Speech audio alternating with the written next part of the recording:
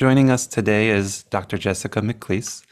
Her story is an interesting one, full of twists and turns that started way back when and is continuing even today.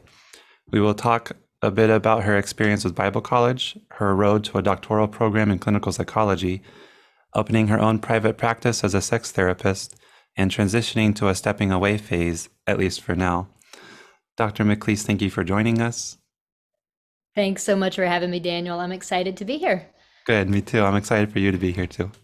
I've been starting these out with there are so many roads that lead to clinical psychology, and can you tell us your own personal background on what got you interested in clinical psychology or psychology in general, and maybe your initial schooling in that area? Sure. So that's kind of a funny story. I've known a lot of people who kind of just knew this is what they wanted to do all their lives. Hmm. In fact, I remember when I first got into my doctorate program, all the people that were saying that, like, I've known I wanted to do this all my life. And then when came my turn, I was like I kind of just fell into this by accident.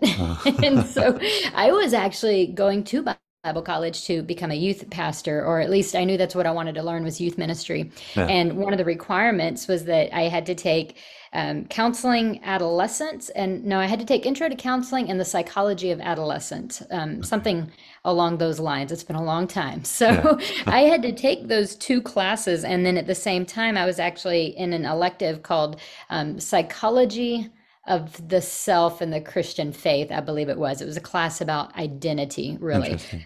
And so I took all of those at the same time. And for the Mm. first time ever, I thought, this is actually really easy. Like, I get it and it makes sense. And I'd never had that experience in college before, Mm. or in or in high school, actually. That was a struggle.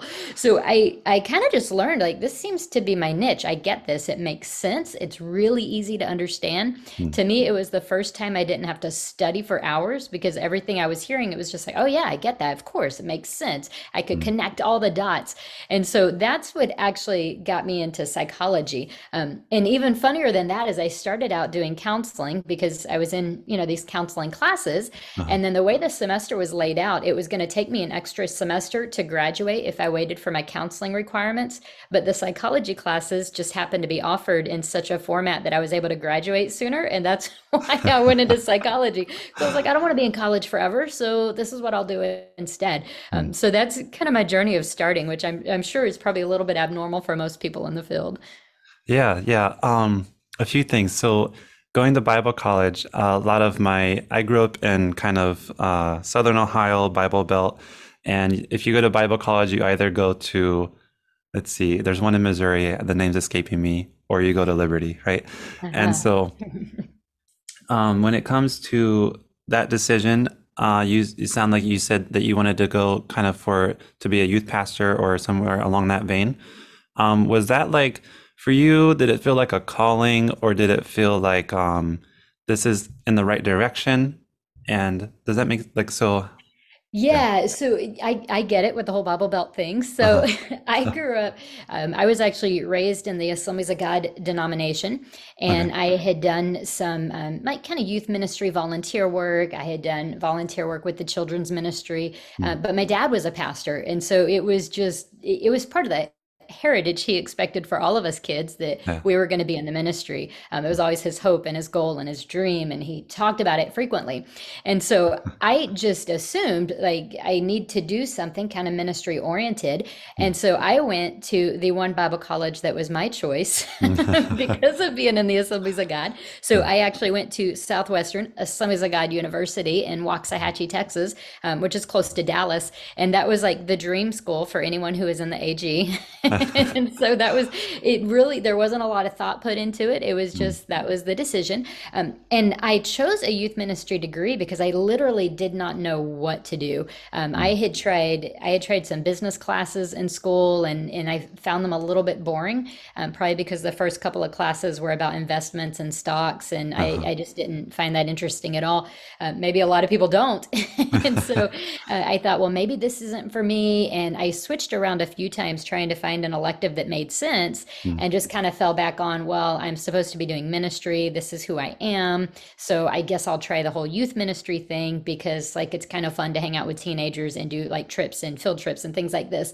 And so I just thought this must be what I'm going to do. Mm. I don't know that I ever thought it was a calling, but it felt kind of like a path that had already been laid out for me that I needed to follow. Yeah. And so this is the path, walk ye therefore in it. I always joke. And so I just felt I had to. Uh-huh. And that's really what started my journey.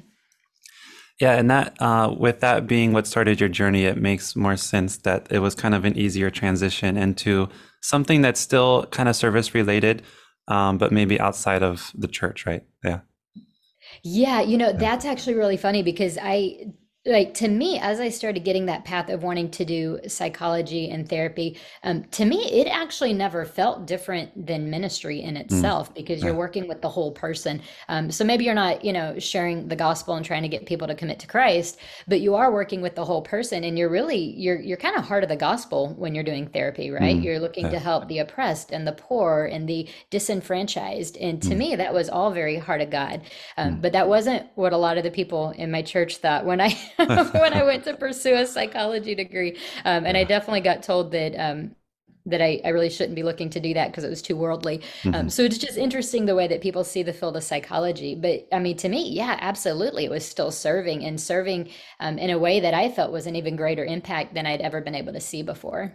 Mm. Good. Yeah. And so, what brought you from? You got your undergraduates in psychology, and then you just knew, okay, I can't really do much with a bachelor's in psychology, so I need to go like into clinical psychology. What program did you enter? Yeah, that's actually a funny story too. So I was done with school at that point with nothing Okay. but a bachelor's, and as you know, you can't do anything in the field of psychology with only a bachelor's. Mhm. But I was okay with that. I'd felt like Mm. I'd gone to school. I had enough education where I think I was a little bit more employable, and so I actually had more opportunities. Okay. Definitely not opportunities in psychology though. Yeah. So I worked a job for a while as a payroll assistant. So I Mm. was literally going in. It was a trucking company. I made pretty okay income, and I was doing payroll and admin work, and I was pretty good at like keeping people calm. If checks weren't right. So it went well for me, and that's what I was doing. And then I went to visit my undergrad back at Southwestern, and I can't even remember why, but I ran into one of my professors, and he's like, "Hey, what are you doing now?" And I told him, "Oh, I'm doing payroll," and he looked really shocked and said, "Why? Why did you come to school and you're doing payroll now?" Mm. He's like, "You're one of the ones that's supposed to go all the way." And so we ended up having a conversation for a while, and he convinced me that I should be getting a doctorate degree and that I had what it took and that I should go all the way with this. Mm. So I got a few recommendations from him, schools that he would refer me to. He asked me specifically, "Do you need a Christian integration?" And I said, "I know myself, and I probably do if I'm going to be able to maintain that standpoint and be able to help Christians specifically, but even just to have that worldview." Yeah. And so he gave me three different colleges to apply, or three different universities, I should say, to apply for. And then I got home from that time hanging out with my old professor, and I was actually terminated from my employment almost Oh, immediately. wow. Yeah, it was really sad. And they told me that they were downsizing. Not only was I the most recently hired, but I had more education than anybody in the company. And so they kind of just assumed a time is going to come when you leave us anyways. Mm. We're just kind of helping you with that process.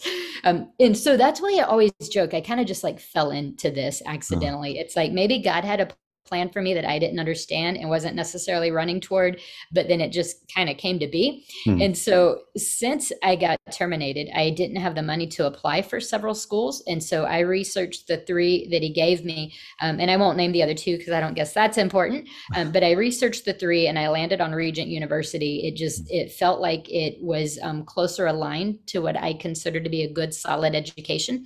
Yeah. And so I landed on Regent University and applied there, asked that same professor to write me a referral letter or a letter of reference. And he told me I was crazy for only applying to one school, that I didn't have the money to apply to multiple schools. So I just Mm. kind of filled out the application and thought, I'm going to try my best. And if this is where I'm supposed to be, I believe God will open the doors. Mm. And that was that. So when I got the call for the interview at Regent, I remember talking to my dad about it, and he was like, "Well, if you go to Regent, you're never moving back to Texas. Like, you're going to love Virginia. You're going to be gone for good." He was right about that. And so I did indeed move to Virginia. And as soon as I did the interview, like I knew beyond a shadow of a doubt, this is where God has me, and this is what I'm going to be doing next. Mm, And this is while I was being told they only interview so many, and there's only so many that are going to get in from the interview. mm. And I do know that that's true. So this just seemed to be the path that I was taken on, almost unknowingly, building my life this way. Yeah. Yeah, and for those of you that don't know, I think what probably most people apply to maybe 8 to 15 different doctoral programs just because of the slim Yeah. chances of getting into the one that you want. So for you Right. to apply to only Regent and to get accepted, that's really neat. Yeah. Yeah. Like I said, I don't think that's anything about me. Uh-huh. I think that there is this path Everything that fell into God had me place. on. Yeah. And I Mm, don't think I even really realized how unique that was in the moment. Like I didn't realize how unique it was until later when I was accepted and our cohort would talk about how many schools they applied to. And I was literally the only one that only applied to one school. wow. And that was really weird. And then I've been faculty or staff really at Regent also. And so I've actually sat in the process of interviewing Mm. candidates, and I've really gotten a picture now of actually how slim those chances were and Uh-huh. how odd it was that that's my story. Yeah, that speaks volumes. And so while going through the program, a lot of, so with clinical psychology kind of being an afterthought and you kind of falling into it, developing your identity as a clinical psychologist, a lot of, people are like, am I going to try and specialize in trauma work and children and adolescents and adults, military population? What am I going to be shooting for? How was that identity development for you throughout the program? Yeah, you know what? I really did have a lot of interest. So they've changed the rules Uh, since I was in school, but you used to be able to kind of just like you could jump into every little program you wanted to, and I did. Like I was in every meeting I could go to. I learned about every possible different diversity type group that I could be a part of. Like mm, I just wanted to figure out like what do I love? I want to do it all. And I actually really struggled to decide which research team I was really going to devote myself to fully, mm, but ended up landing on it was called the Hope Approach. They still have it there at the school, but I ended up landing on that one because just the opportunities seemed so unique. So I was going mm, to be able to start observing actual counseling sessions my first year. I was going to be able to start doing therapy my second year, supervising my third year, or no, I guess that was my fourth year. So supervising my fourth year, it was just really, really exciting to mm, think that I could actually be that involved in working with clients. mm, So I fell into it that way and started going through the Hope Pro approach or the Hope Project that they have there at the school, and got all these opportunities to work with couples. And I've joked about that too. It's kind of like I just got into that niche really quickly. I mm, still have a lot of other interests actually, but I got into that niche so quickly that it just became what I did. And I mm. excelled at it because I spent, basically 4 full years of school really learning how to do it well, and then Yeah. started doing it in my internship. And I really loved it. I've done work with kids as well, with adolescents, lots of testing, but the counseling couples always just kind of come back to, and I Mm. realize a lot of people don't enjoy that work because it's a little bit more complex than working with one person. Uh-huh. But that's actually what I love about it, because you actually get more of a full picture of what's going on, because you Mm. don't just have one voice now, you have two voices, and then you can kind of figure out somewhere in between those two voices is what's happening in your home. And I really enjoy it for that. It's just so much more information you're getting. Yeah. Can I ask, this is kind of a curiosity question. Were you married at the time that you decided to go through with the Hope Clinic? No, but I was married soon after. So I Uh-huh. was single when I came to Virginia, came all the way from Texas, met my husband.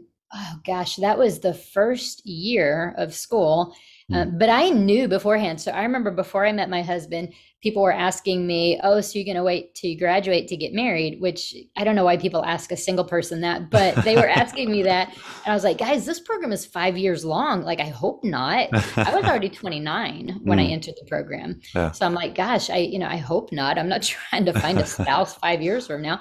Yeah. And so I actually ended up meeting my husband my first year in the program. We started dating, got engaged December of my first year in the program. Is that right? No, the way the semesters work, it would have been December of my second year in the program, and then got married the second or the summer of my second year in the program. Okay. So within the first 2 years of being in a brand new state, I met and married my husband. Was he also in like Regent? No, Okay. no. Well, he was involved at Regent, but not as a student. So he was doing building services there. So he was at Regent, but we actually met in the lobby of the church. So he did work at the school. I say building services. He was doing grounds work, I think, when we met. It's hard to remember now because we've both gone through so many Yeah. transitions together. Yeah. But he was working there at the school, and then he ended up going back to school later. But yeah, we had very different views on psychology at the time. I brought him over to my side though, Oh, and good. he believes in it now. No, the reason I asked was I remember thinking I was not married at the time, and I remember considering couples counseling, and there was part of me that had this reservation of if I'm not married, I don't feel that I should be giving advice or counseling to couples. Did you ever have that type of initial reaction or thought, or did you not experience that? How was that? I I think I think I didn't really experience it honestly, but Yeah. I grew up in a home where I saw a lot of discontent in marriage in Mhm. several of the family members, and so I always had this belief that it had to be better than Mhm. what my family had been personally experiencing. And so Uh-huh. I think that was enough for me to say, hey, let's work on this thing, let's figure it out. So I never thought that you had to experience something to be able to give wise counsel. Mm. It's, I'm not a drug addict, but I can work with an addict, and so Yeah. I don't think that we have to experience something to be good at giving counsel. You have a very unique experience if you've actually had the experience of marriage, right? There's something Uh-huh. new that you can bring to those counseling sessions that maybe you wouldn't have otherwise. But Uh-huh. I don't believe you have to experience everything you can give counsel on. A lot of that, because really, it's not about what I've experienced that Mhm. helps the client. Mhm. It's what are they bringing to the table? How well can I listen to them? How well can I meet them where they're at? Mhm. And you don't have to have experienced their same situation to be able to give that to someone. Yeah, yeah, that makes a lot of sense. And I think that's something that I'm finding out as I go through the program. There's been a lot of conversation of like, yeah, do I have to experience it in order to help someone through it? And you can't with the amount of clients that you see and all the varied experiences that you come across, there's no way that you can you're not going to refer everyone out that you haven't had a similar experience with. Yeah. Exactly. Yeah. Exactly. And as Christians, I always see, Christ understands our experience completely, even though Mm. I've had a lot of experiences he's never had. But he doesn't have to have those experiences to be able to come in and meet me where I'm at Mm. and be with me. So yeah, I think, we're supposed to do that also when we work with others. Yeah. And so from the Hope Clinic to graduating, what did life look like for you post graduation? Yeah, so post graduation, my husband and I met in Virginia. I'm from Texas, and so immediately after graduating, I mean, it might have been a month left here in Virginia. We Mm. did move back to Texas temporarily, Okay. so he could get to know my family. He went and got his first master's degree while we were in Texas, and so wait, is that right? His first master's was in Virginia, second master's in Texas. Uh, I'm gonna have to ask him now. I don't know why that seems so long ago. It actually wasn't that long ago. So he went to Texas. He got his master's degree there, and we stayed there for about 3 years. That Okay. helped him finish up his master's, let him get to know my family. But we really just enjoy the Virginia area much Mm. more. We have a lot of friends here. We love our church here. I mean, he has his family here too. We just really wanted to be back, so we did come back after he graduated, and then after we were back for about 2 years is when I actually opened my own practice.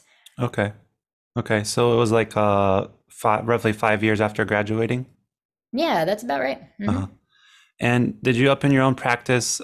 So I know eventually you practice as a sex therapist. Did you open your own practice with that in mind, or was it still kind of just focused on couples and maybe any like the general population, or what was your aim? Yeah, that was definitely my aim. So I actually started working on my certification as a sex therapist while I was still in school. That was actually Oh, second year of the program as well. And okay. so I got, it's funny, I got to look at it on my wall now. I can't remember what year I got that. That was in 2017. So I became certified as a sex therapist in 2017. That was 5 years after I graduated. So it took a Uh, little while to get through the program and get all the hours that I needed for supervision and so forth. Yeah. And then I opened my practice. That was, see, it's 21 now, 2019, 18, 17, 16. So I opened my practice in 2016, right before I was Mm, certified, but I was already in that process, definitely seeing those types of couples, definitely had my website set up saying this is mm, what I do, very much focused on the intimacy piece, primarily focused on that because of the unique niche that it gave me. So it kind of mm, set me apart from just a marriage counselor, even though I do a lot of that. And then uh, it turned into like, you can come see me if this is your concern. But I would also have people coming in for marriage related concerns just because it was such a unique niche. I think it helped me kind of in like Google ranking and things like uh-huh. that, where I was just seen more frequently. Okay. And did they offer you say you went through the certification for sex therapist during school? Did they offer that at Regent at the time, or was that something separate? That's something separate. So I had taken Dr. Yarhouse's class, and he's not at Regent anymore. He's at Argosy, but Yeah. he was at Regent when I was there, and he had a class related to sexuality. I can't remember the name of it exactly, Mm, but when we took that class, he let us all know, hey, if you're really interested in this and you want to do it as a niche and you want to get certified, there's a program you can go to in Atlanta. So that's actually through the Institute for Sexual Wholeness. okay. And so I actually got my certification there, but at Regent, it used to be that you could get your first class through Dr. Yarhouse. I don't know if that's an option anymore at Regent. I think for a while it was like every other year he was going to be able to do it or something Mm, like that. yeah. But that's the first of five classes that you would get. And then the Uh-huh. rest, I had to travel to Atlanta for the weekend, which also makes sense why it took a while, right, to get the Yeah. classes done, because that's certainly not easy to do ever, really not easy to do when you're a student. So Yeah. it took a while to get through that certification. Uh-huh. Okay. Okay, so you up in your private practice. Did your business classes help you a lot with that, or what was that like? I actually only had one business class. It was an online class, and we basically would watch like a 10 to 15-minute presentation for this class, and then we would do some assignments. It was on the counseling side, not the psychology side when I Oh. took it. Later, I came around and taught that, which is kind of funny and totally changed the model of the class. Oh. But I would say no, it wasn't extremely helpful, that particular business class. I opened a business having really not much of an idea of how to actually do it, Hmm. but I like to prepare and plan as much as I can. So Okay. I had my LLC for I think 2 years before I opened my practice. I had consulted a business attorney already. I had business insurance already. I had like all the things that should make me fairly prepared, Hmm. other other than some really good know-how. I didn't actually have much of that. Oh. So I opened my business without having a lot of understanding, but having far more than someone who doesn't self-study, because Hmm. I had done a lot of that. I think I took a 12-hour class one day that was offered in the area just about business and how to market. Hmm. And it was over a weekend, so it was 2 days of 6 hours. And so I constantly was doing stuff to try to prepare myself. Yeah. My brother's an entrepreneur, and he's been in business for about 9 years now. Hmm. So I've asked him a lot of questions. I ended up being in a life group with someone who has five successful businesses in this area, and I just kind of like attached to him and learned what I could from him, and he would give me advice all the time. So I took every bit of information I could from people, but looking back, I would definitely say I wish I'd been a little more prepared, but Hmm. I don't know if you're ever fully prepared anyways. So it, Yeah. it worked fine for several years. So The have you ever this is have you ever thought of doing an in-home private practice? Was that ever an idea? so I have a friend of mine, and we've talked about we called it mobile practice actually. And so we Oh. talked about, what you could do is you could get like a not a trailer home, like an RV Uh-huh. fairly cheaply, and then you could actually like just like make the back look a little bit more like an office, And then you Mm, can kind of like go to people's homes and they could, like, you're basically bringing the office to them. And so interesting. we talked about doing something like that. That was more just talk. Neither one of us ever did that. Yeah. Although I guess that's a pretty cool tax write-off to have an RV. So not a bad idea if someone wants to take that and run with it. But I had actually done some in-home counseling while I was at Regent. So Okay. one of my jobs while I was at Regent was as an in-home therapist. Oh. I would probably not do that again. Mm, It's for a couple of reasons. Boundary wise, I mean, I'm a sex therapist, so I don't really want to go into mm, people's homes anyways. yeah. That could be misunderstood and it could get me in situations where people think something's happening that's not happening, and it could just, I don't even want to ever go there. Yeah. So I've never wanted to do that. I've never wanted to do where people come into my own home for the same reason. So I Hmm. want to have those boundaries set up. But even aside from that, like, I want home to be home and work to be work, and I don't want those lines to cross because I want to feel like I am home when I'm home, and I want to be able to leave it all behind. Yeah. And I think that's really important in the world of therapy because we can carry so much from what Mm, we're doing in our work, and I never want to be in the place where I don't know how to separate those or I feel like I've never left the office. Pandemic made that really hard, and I found that it was very difficult for me not having those good, clear lines of separation. yeah. So I really hope to never be completely in my home like that doing services. It's just really not for me, not my Yeah. style. It makes a lot of sense. Um, yeah, that's just something I'm personally considering. Yeah. I would like to have a private practice one day, and I've heard of some analysts who have like an in-home private practice, and so um, Yeah. From a business standpoint, it's really cool, right? Because you mm, can get the tax write-off that way. And so it saves on taxes. And any way you can do that, I think is awesome and smart and wonderful.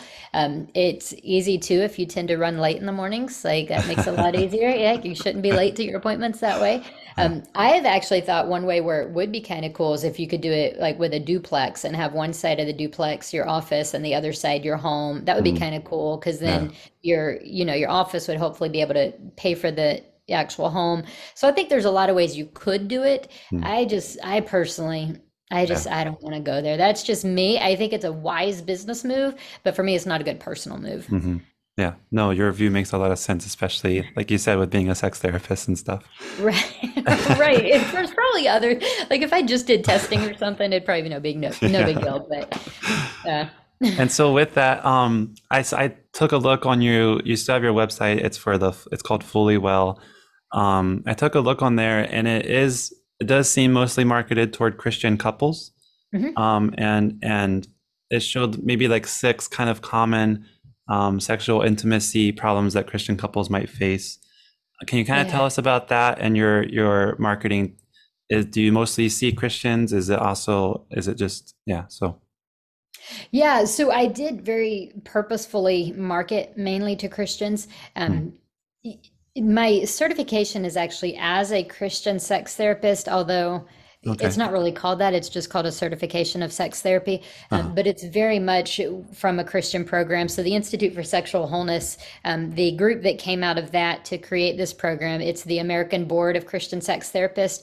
And Oh, so we are Christian sex therapists, and yeah. it's different from sex therapists who don't practice the Christian faith or the Christian religion. Uh-huh. And so I really wanted to highlight that part because Christians are struggling in many areas and they need Mm, to know that there's somewhere safe they can go. Almost every Christian that reaches out to me for help will say just that the faith-based view is important to me. I mm, need someone who will honor my Christian values. Like, that's one of the first things they say. And so I know it's a unique need that Christians have, and so I want to be there to offer that. mm, I also see non-Christians. I've had non-Christians. I've had atheists reach out to me and say, mm. "Hey, we'd like to work with you. I see that you work with Christians. Will you still work with me too?" Nice. Which, from a business perspective, that's really cool because that means I've created such a niche that people want me and they're not sure if they can have me, which Uh-huh. is really cool. So I, of course, do work with non-Christians. I have no problem with that. Nice. But it helps them to know where my view and my perspectives come from.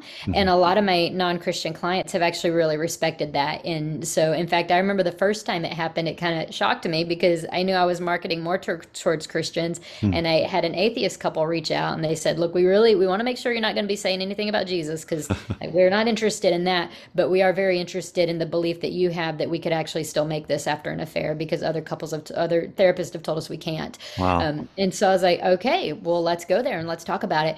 But I thought to me that was such a wonderful way to be able to help people and show them that change can happen and that Hmm. I'm here for you and I want the best for you and I believe in marriage. Because unfortunately, that's not what people sometimes get Hmm. when they go to someone who maybe doesn't have that worldview. So Yeah. it's been nice to be able to see both, but I definitely do work with more Christians. And then you asked, what are some of the typical problems? Christians are going to have the same problems anyone has. So Hmm. our research would show us that Christians have the same rates of abuse. They're going to have the same rates of dysfunction. They're going to have the same rates of dissatisfaction, which clearly means as Christians, probably we're not doing something right. We need to maybe work on that. But the bigger picture of that is these concerns aren't unique to Christians. So I write a lot about different desire levels and I write about things like affair recovery, Hmm. recovering from trauma. But the one thing that Christians have that is sometimes a little unique, at least in our Western world, is there can be a lot of shame wrapped up in sex. Hmm. And a lot of times non-Christians don't have that message. And so this would be something that's a little bit more unique where I get to help Christian couples understand that sex is a good thing and it's a wonderful thing in your marriage and that Hmm. it is a gift from God. And so I get to take away some of the shame that sits on Christian couples. That's really cool. Yeah. I was gonna thinking specifically about um, problems Christians might face within that realm. I There's a wide spectrum, but I would say on the most fundamental side, I had a friend that once said she said she didn't believe that um, you could be raped by your partner within a marriage, right? And so those types of views for women and sex, and I was wondering if those types of views you see those types of views come in a lot. Yeah, and that's yeah, that's one that unfortunately is um one in Christian circles more Mm, so, which is really sad. I did an interview similar to this with someone one time. I think he was a pastor, can't mm, remember exactly, but I had mentioned that about how even like we were talking about consent, and I was saying mm, even in marriage you have to have consent. You can't just sleep with your spouse because they're your spouse. uh-huh. And the guy was, wait, you so are you saying marital rape is possible? I'm like, yeah, Uh, it is possible. uh, Like it absolutely is. And it's not good. And yeah. so you're right. Unfortunately, that is one of the viewpoints that Christians can have sometimes. And there's a lot of bad teaching out there. I've seen it myself on various websites of people who call themselves Christian bloggers, and then they talk about the man's right to have sex whenever he wants it. Mm, And that's simply not true. There's absolutely no biblical reasoning behind that. It's just they'll call it head of household, mm, but there's no actual biblical authority behind that. And so that absolutely, yes, that's one of the big issues that couples can face. I see it in some traditions more than others. They will go unnamed, but I do see it in yeah. certain fundamentalist traditions more so than ones that have a more grace type message that they preach in the from the church. Mhm. And so that's one that can be a big problem for people. I find a lot of times pornography can be wrapped up in that as well. Mm, Little bits of narcissistic type tendencies can be wrapped up in that as well. mm, So yeah, that can absolutely be an issue. Just for everyone to know, yes, indeed, you can rape your spouse. It is really bad. Don't do it. You should know that your spouse wants to be with you if you're going to be intimate like that. That just seems like such a mhm. minimal thing to make sure is happening in your relationship. Like just that Yeah. the other wants to do that too. Like that doesn't seem like a big request. Yeah. Yeah. And can you can you kind of tell us some maybe methods that you might use within sex therapy? Like what is a typical I don't want to use typical. I don't think anything's typical with that. But yeah, maybe some different methods or different like we use in regular therapy, we use like cognitive behavioral therapy or acceptance commitments therapy. Do you have any like maybe standard protocols or manualized treatments or how do you do sex Sure. therapy? Yeah. Yeah, so a big part of this is a really great sexual assessment. And so that means taking a sexual history.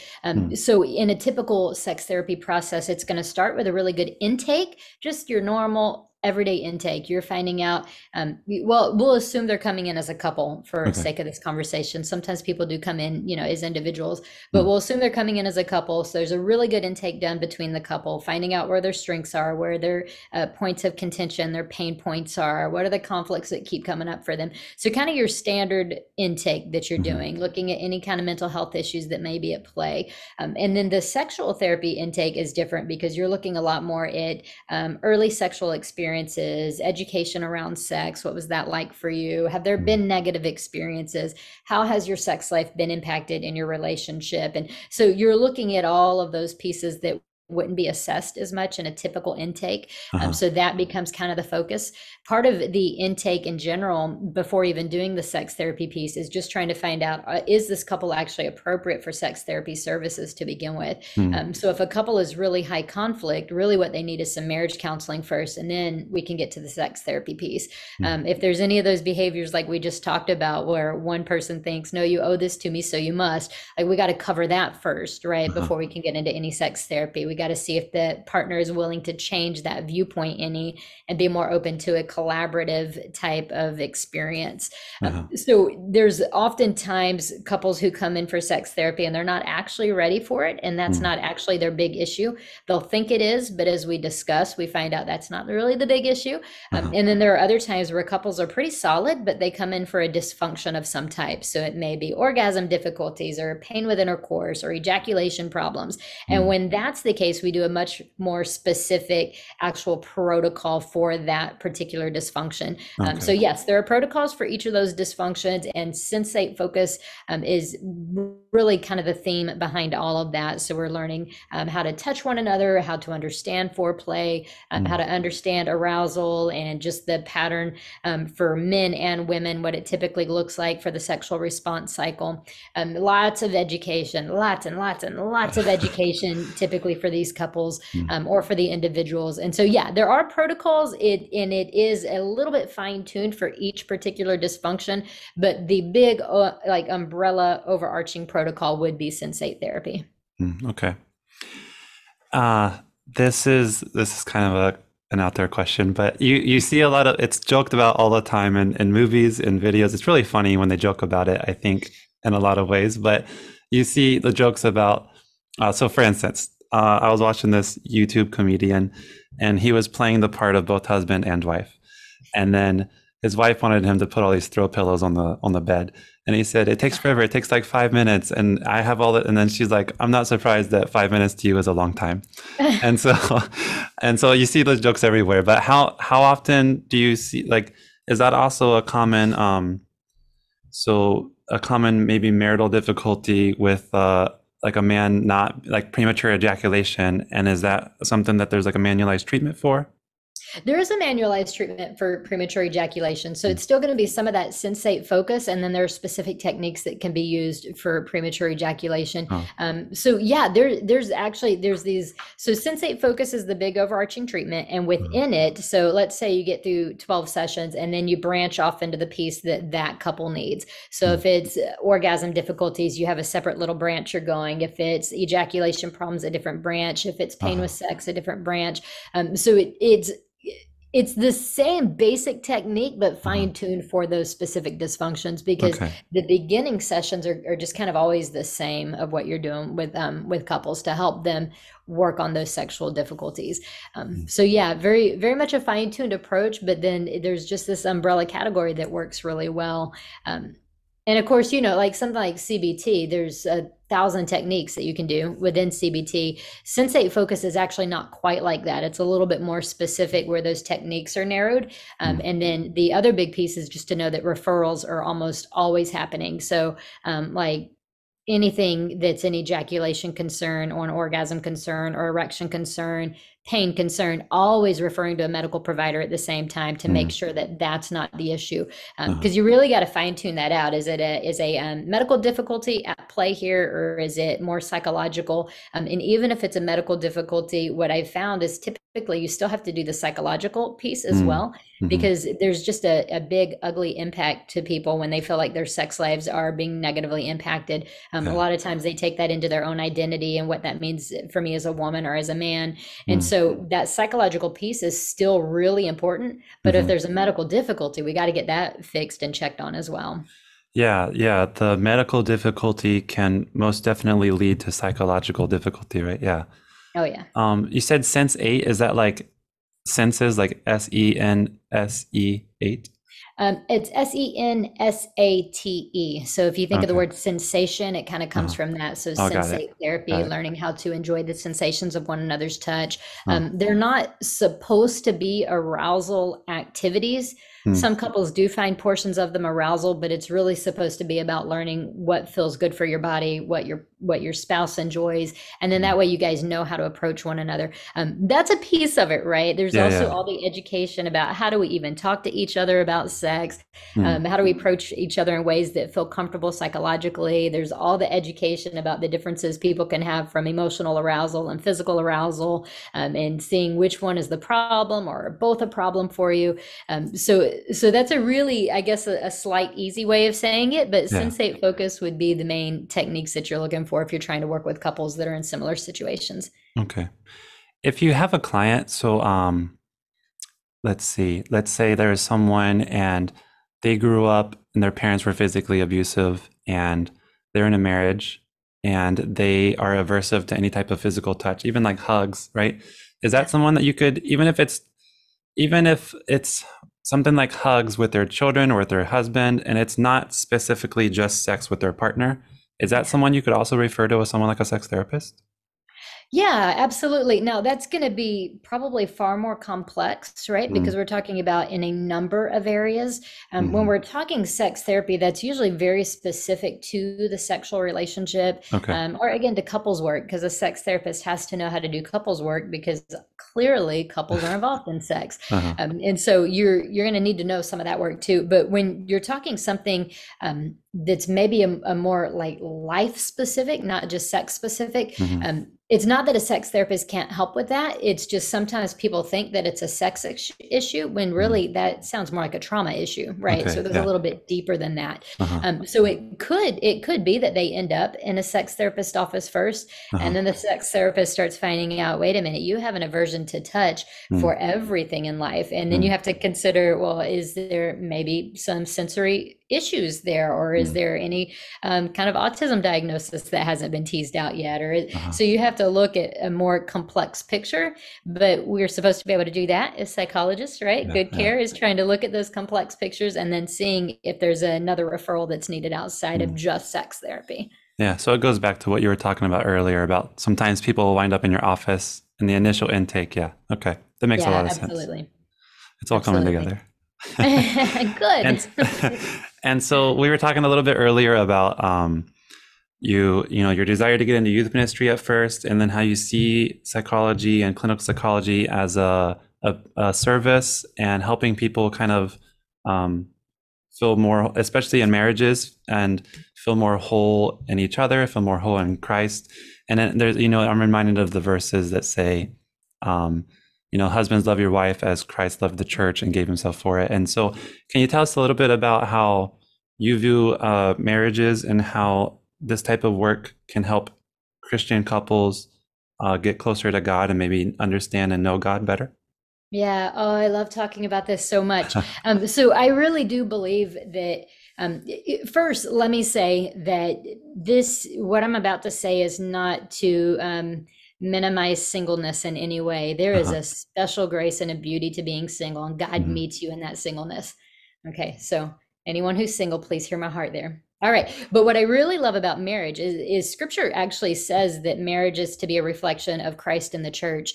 And Mm, so we have a unique understanding of who Christ is in marriage. Again, not a better understanding, a uh-huh, unique uh-huh, understanding. We get to uh-huh. see a different picture of who Christ is. So if you think just about how long have you been married? It'll be a year in December. Oh, yay, a year. That's awesome. Okay, so me and my husband, our first 2 years were far more difficult than any year since then. Mm, I didn't get married until I was 30. He's younger than me. But that's a long time of doing life my own way and then yeah. having to figure out how to do life with somebody else that I really, really loved and then got married to. I was like, what? Who are you? And so I think that that's a normal experience for Mm, people. And so part of what marriage teaches us is what do we do when really our sin is pointed out to us? Because every couple can get into this place where you think my way of doing something is better than your way of doing something. mm. Like the throw pillows, right? Or Yeah. the toilet paper or the toothpaste. Like my way is better. You need to do it my way. That's why dishes are done at night, not the next morning. Like it's, and so we can all get into that place where we feel like our way is right.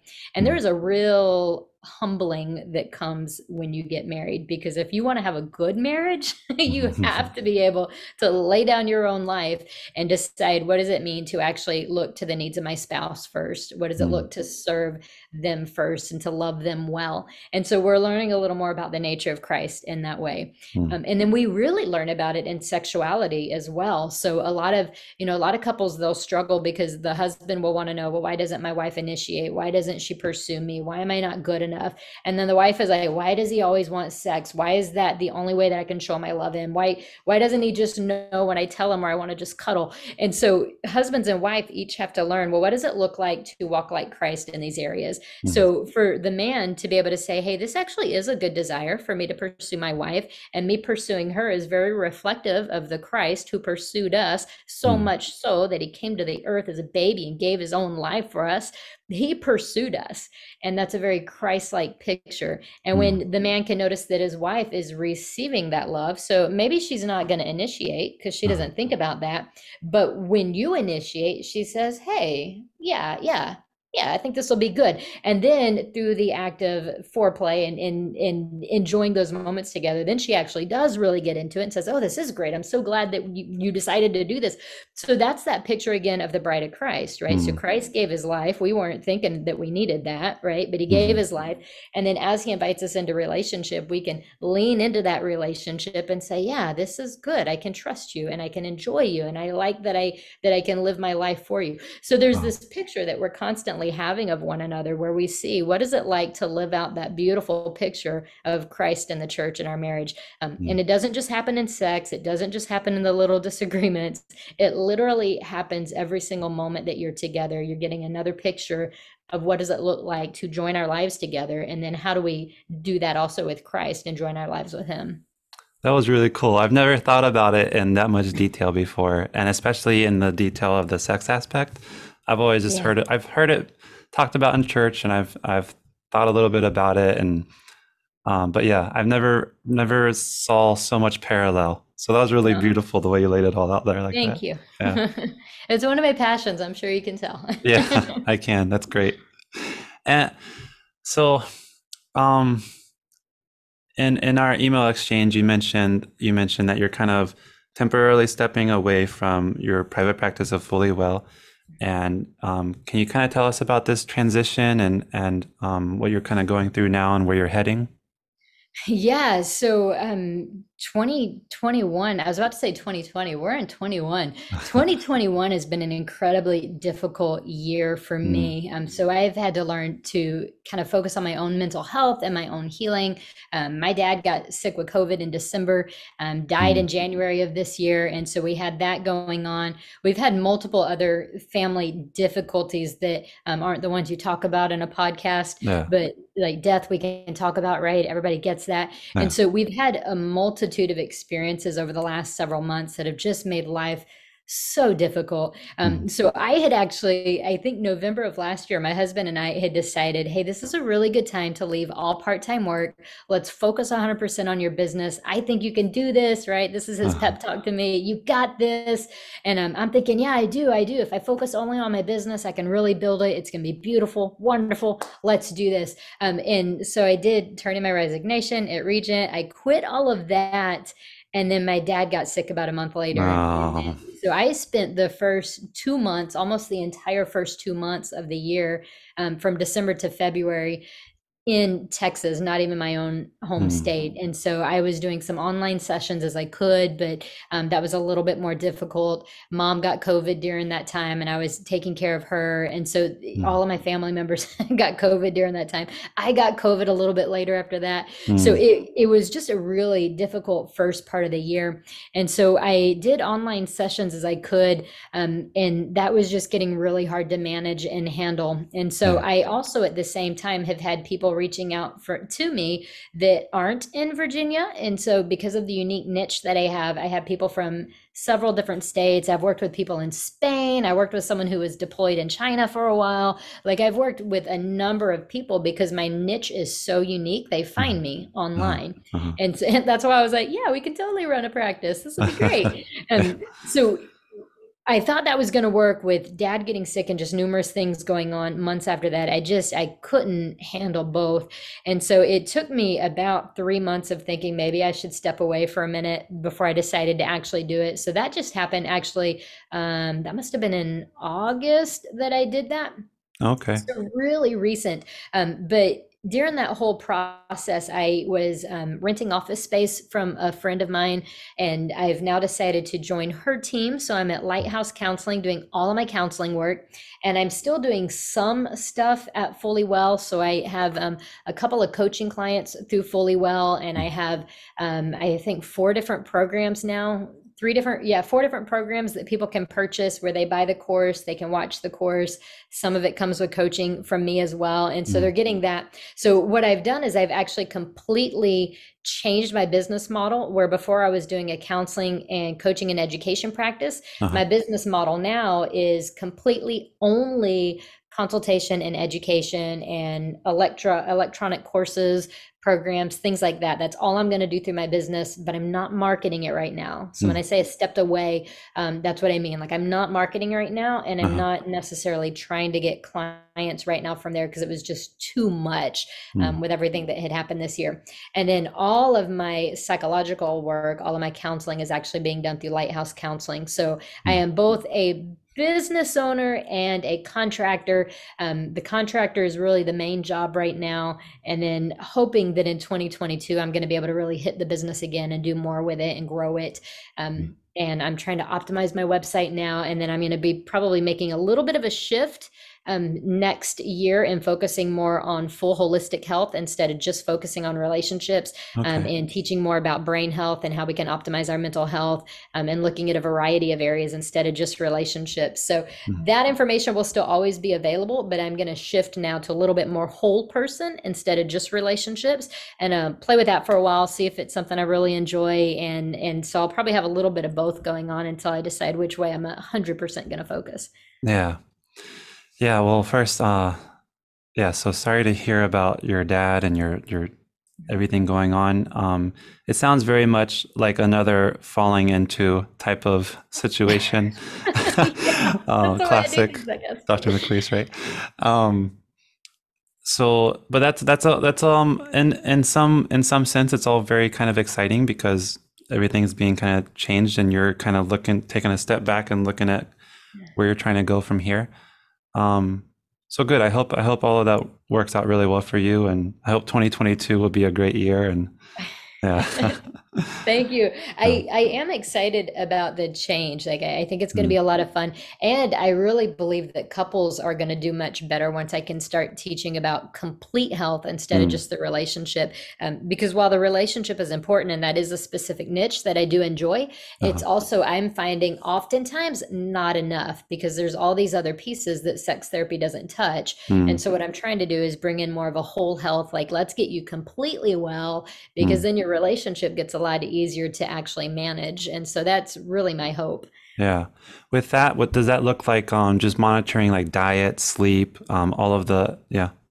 Yeah, so it's your four major areas, looking at getting them healthy physically, emotionally, spiritually, and socially. So Okay. socially is where that relationship piece comes in that I've done a whole lot of, Uh-huh. but we'll be bringing in, well, actually, I do a lot of the spiritual care as well, but looking to really bring in those other sides and make sure we're emphasizing emotional and physical well-being also, because that, Mm. of course, plays a role in how they're going to function in relationships. Yeah, very important.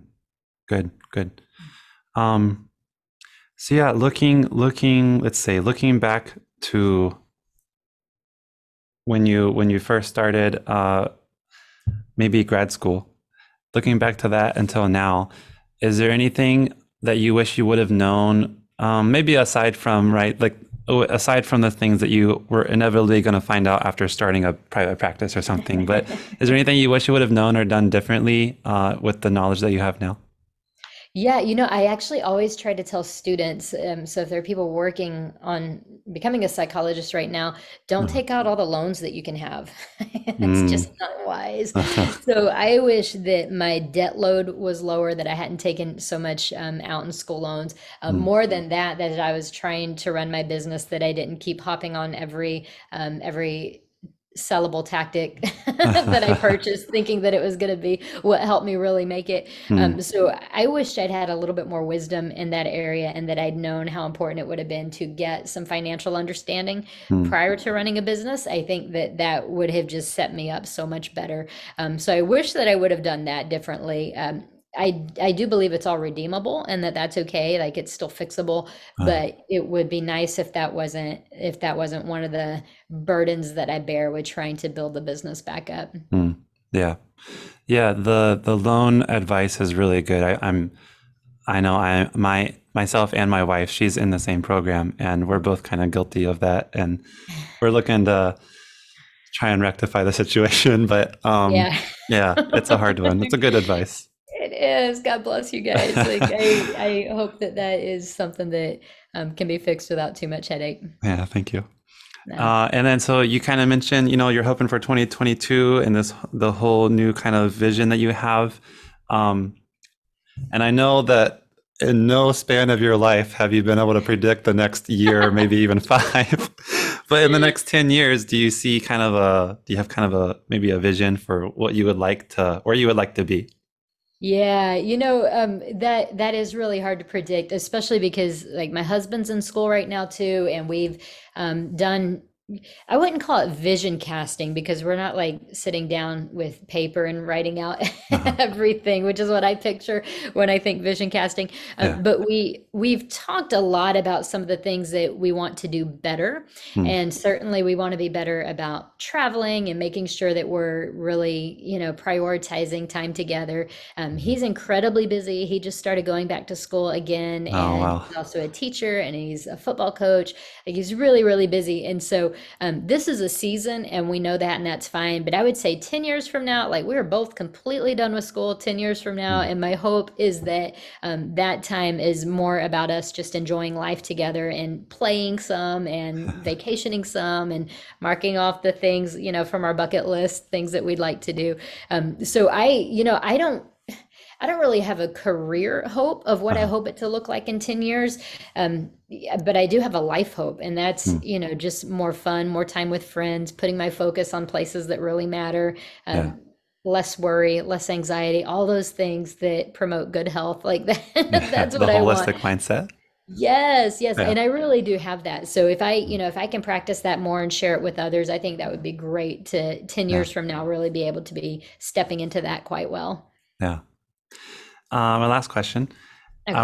I do a lot of reading. I find a lot of my mentorship through books. And I was wondering if you have any psychologists that you maybe look up to or idealize, or maybe favorite authors in this. Yeah, gosh, that's so hard because you probably have a picture of it just from the way I've already talked, but I change what I love pretty frequently. And Uh-huh. so, so that answer could change at any time. Mm, Right now, I just started reading The Body Keeps the Score, which I've wanted to read for a long time. And so I'm excited about that book. I'm only about a mm, chapter and a half in, uh-huh. so I can't speak to it much yet, but that's very trauma focused and looking at how do we overcome trauma? How do our bodies hold on to trauma?